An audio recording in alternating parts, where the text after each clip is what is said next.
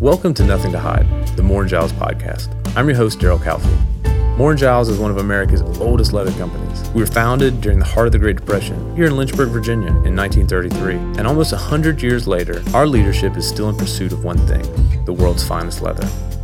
Perhaps we've even touched your life. Maybe it was in a hotel lobby or your home, or perhaps this morning when you went to get a cup of coffee, you found your favorite leather chair in the corner, you settled in. Well, that leather is probably Moore & Giles too.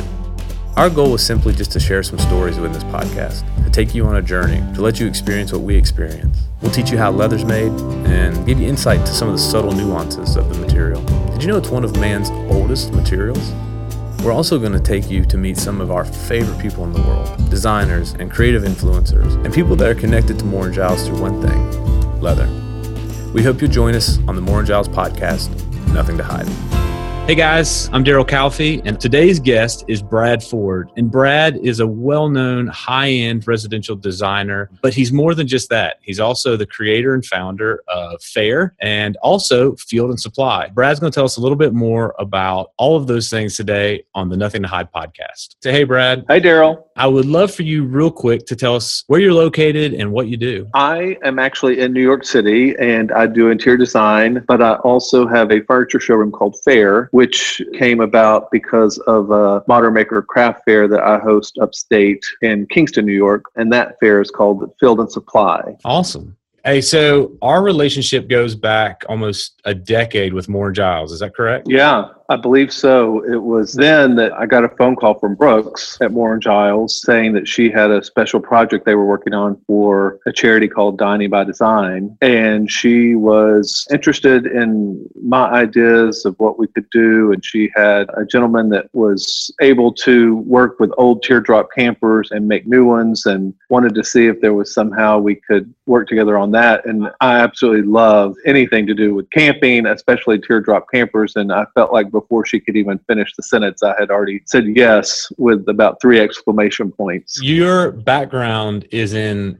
design. So when she called, did you think it was just going to be like the inside of the camper? Like, what were your expectations on the project and how did it evolve from there? You know, it's funny, Daryl. Honestly, I didn't even care because I was just so excited about the opportunity to get to work with Moore & Giles and to also get to work on one of those campers. You know, I grew up camping with my family, and some of my warmest memories are those weekends that we had together out in the woods and camping. And so it just felt really meaningful to me also to be able to work on something that I was passionate about. Mm-hmm. And she really just said, whatever ideas you have, whatever you think, you know, just show us. Yeah. And so I thought about it and I sketched up an idea thinking, oh gosh, I don't know if they'll go for this, but what if we could create the ultimate travel bar? And that's really where it kind of started, and contacted the guy that was doing the camper and said, is this something you think you could do? And he said, oh yeah, I think I could figure this out. And it was just such a fun project. So yeah, that's when we got started. And that was probably almost 10 years ago. So for the guys and girls out there that don't know really what we're talking about, Brad, how would you describe the Woody pull behind trailer for them? Really, it is kind of the ultimate travel bar because it's a small camper that can be hitched up to most cars, trucks, SUVs. And then once you are settled somewhere, you can then open up the front and it's got a pull-out bar stocked with glassware, a place for ice, a place for your spirits, all your bottles. It's really the ultimate in tailgating to be able to have a bar right there with everything you need to celebrate. And we're not just talking about a normal bar. I mean, this thing looks like a mix of Chris Craft boats meets teardrop trailers meets super high-end Manhattan bar scene, all kind of in the parking lot of your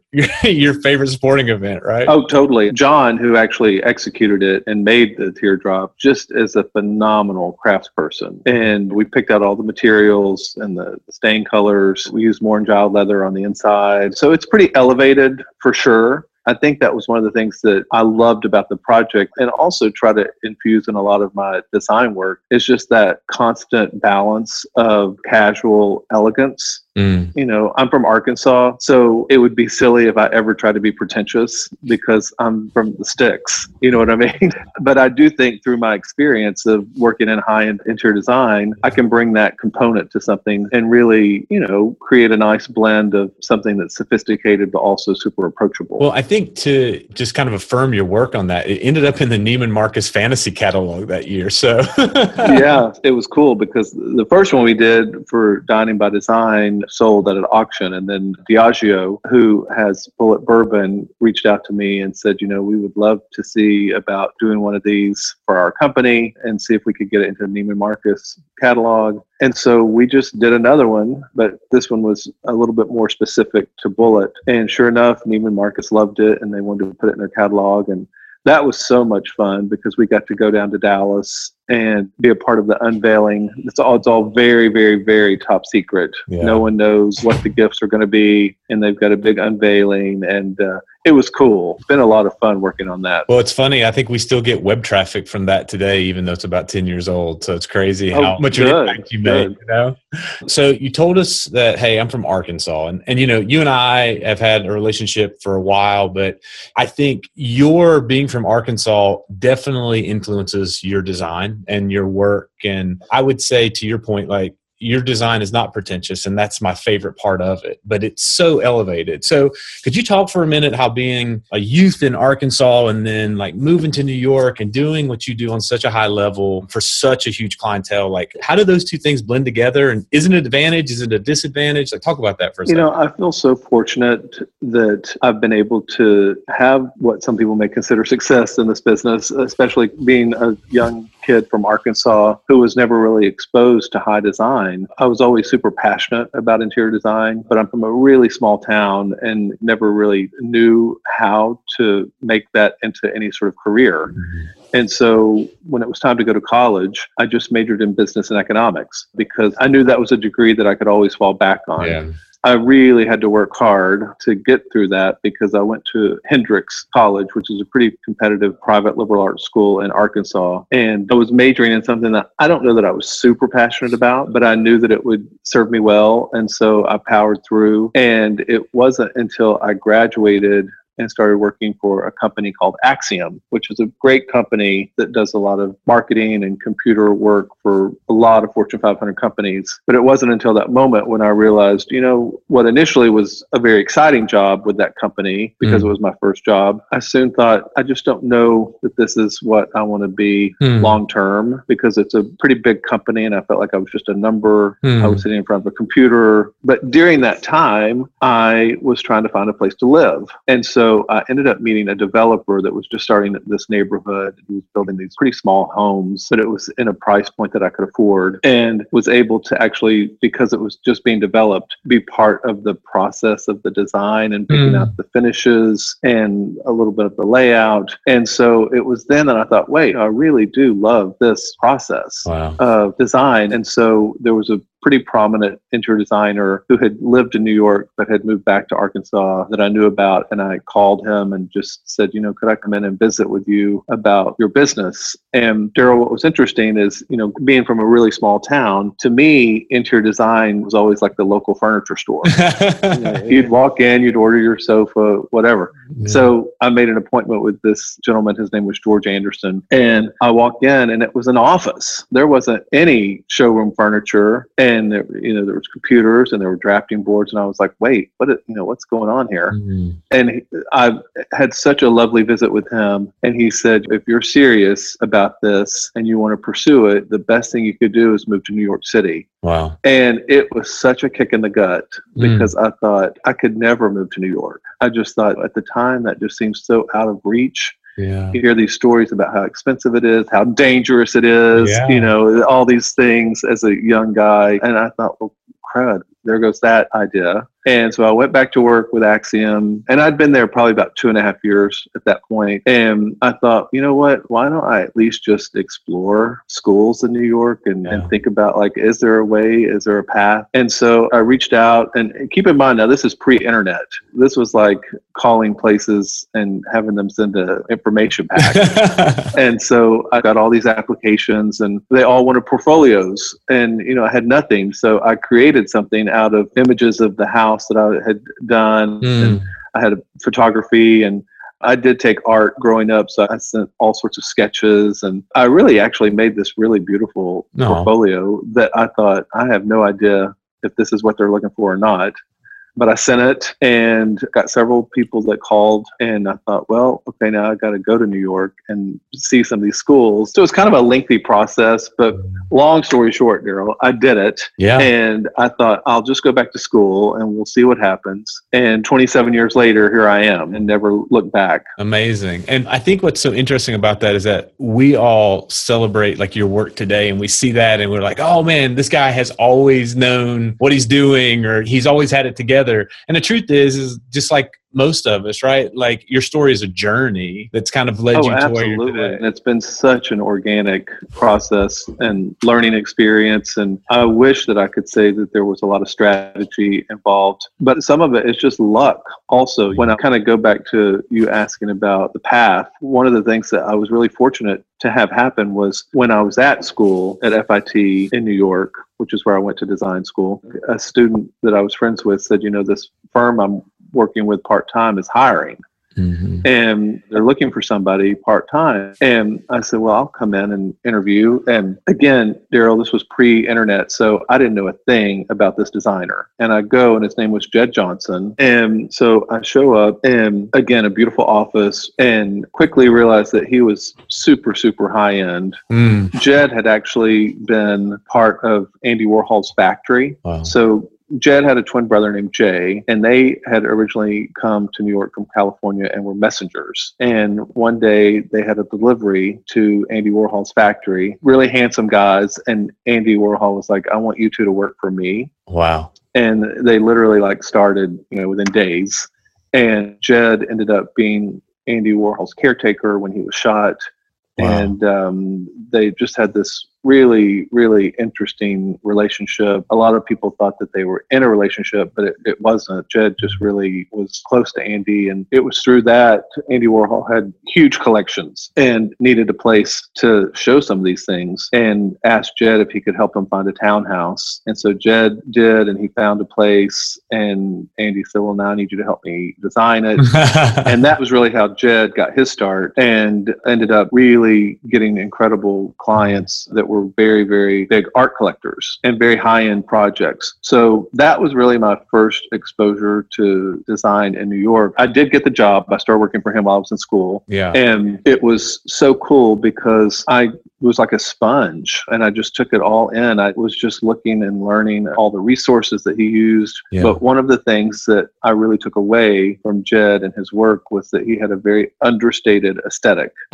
And I think coming from the South, where a lot of things can be really heavily layered, a lot of pattern, a lot of color, this felt really fresh to me. And it was at that moment that I started to really understand the process of editing and really being conscientious about how all the different parts of a home should work together and not compete with each other. So, for example, the furniture, the architecture, the artwork, the landscape should never really compete with each other, but rather complement one another. That's good. And I took so much away from Jed and his aesthetic, and from there ended up going to work for Thad Hayes, who was another really high-end interior designer, but who also, I think, had a real appreciation for understated spaces, but who also happened to work for big art collectors. And so Jed's aesthetic was maybe a little bit more traditional, just a hair, but I think because it was so edited, it felt modern. And then Thad had much more modern aesthetic and a real emphasis on mid-century pieces. And that's when I really started to get an understanding and education about mid-century design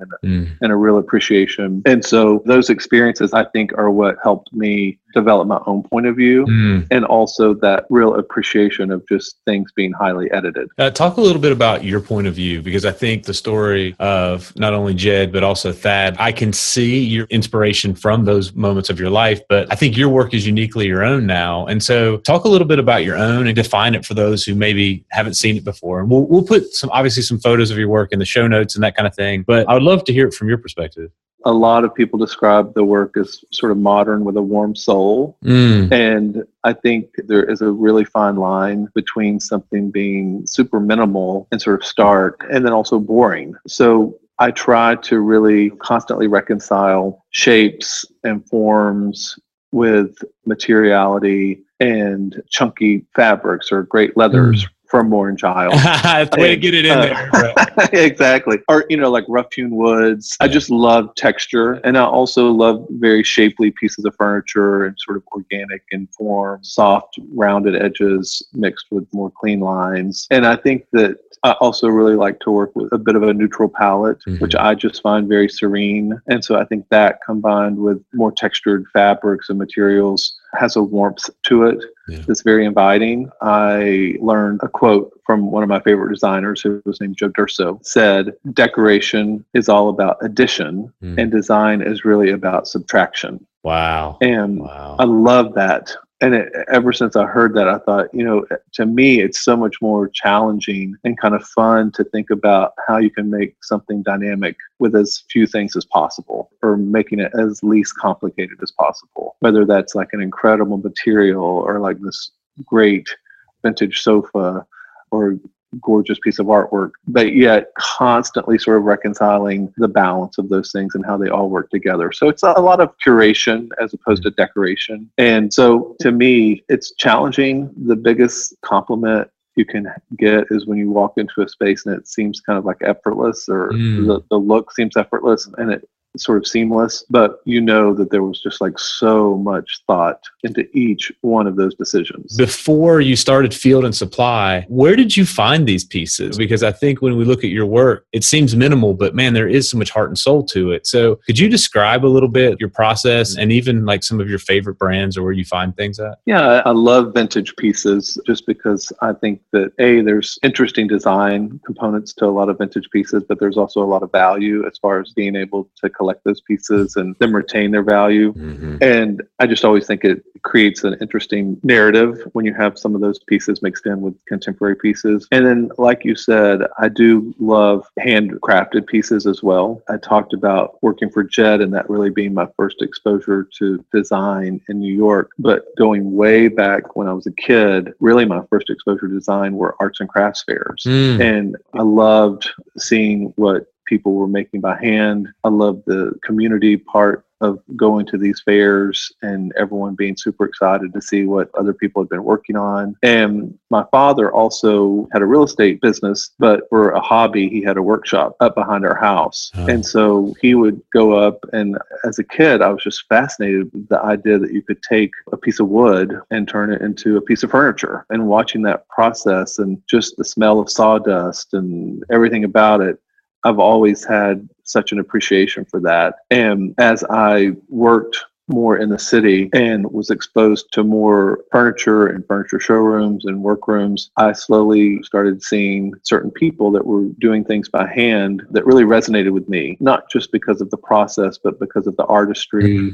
and the design aspect. So I do think that a lot of my work has handmade pieces in it, because that also, I think, brings a very soulful component to a space, and the energy that comes with a piece made by hand. Just thinking about the hours that it took and the skill and the passion that someone has in making something by hand, I just think brings such a great energy into a space. So jumping off from there, that seems to me the genesis for Field and Supply. I mean, it's your natural love for these pieces. And you probably at some point said, man, somebody should really put these all in one spot together.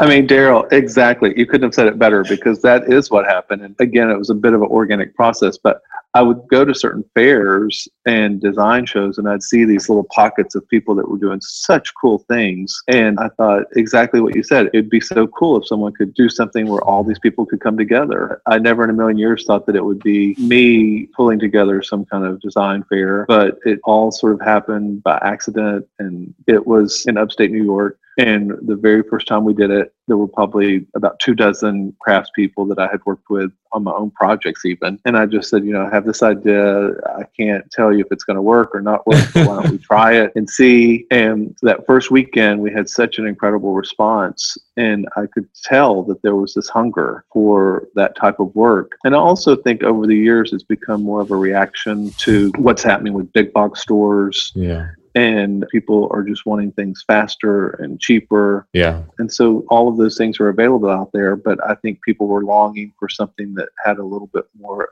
of an interesting story, or something that would hold its value and could be passed down from generation to generation. And so that's really kind of how Field and Supply started, and it's just grown over the years. We're going into our 6th year. And last fall, we had almost 7,000 people and close to 180 vendors. There continues to be a lot of interest, even within the design industry. Yeah. I just think, it's a lot of fun and it's a lot of work, but at the same time, I find it so rewarding and meaningful. Yeah. And from there, I also opened up a furniture showroom called Fair that just allows some of these people to have their work displayed in a more permanent context. Yeah. So it's been a crazy few years, but like I said, it's been a lot of fun at the same time. Well, and I want to just kind of, again, affirm your work in this moment, because I think you are super humble. And so when you say a craft fair, I think people have a certain idea in their mind. And then when you see the images from Field and Supply at Hudson Brickyard, you're like, holy cow, that is something very special that I need to go see, and our team has been a part of it now for several years, not only the visitor side, but also now on the vendor side. And number one, the quality of the brands there is unbelievable, the quality of the products. But number two, the people that come through, really, it's just like a whole mix of folks, from designers to celebrities to everyday folks. And it's like, it's this real laid back spot where I feel like everybody's just, again, having great manners and really just enjoying the quiet of the space, and honestly, just kind of enjoying the art and craft that is happening in front of them in this spot just outside of the city, where it's like, wow, this is crazy. So it's really a fun weekend. And I think that it's because we think about who shows there, what vendors we have, but there's also really delicious food, there's live music, and it's a happening. And that was one of the things that I always loved about craft fairs back home, was that, there was a social component and this sense of community that I think we're getting further and further away from, that I think is so important to maintain. And so that's one of the things that I enjoy the most out of the weekend, is such a cool crowd and so much fun. And there happens to be really cool stuff to buy too. Yeah. Well, real quick, give us the pitch. You got 2 fairs this year, May 24th, 25th, and 26th, and then also coming up in October. So where can we learn more? Yeah. Fieldandsupply.com. You can learn more about the dates, the times, and also the vendors that are going to be there. We've hosted the spring exhibitors so far, and we've got probably close to 160 vendors for spring. And this is our first time doing it in the spring. It's called Spring Market. We really want it to have a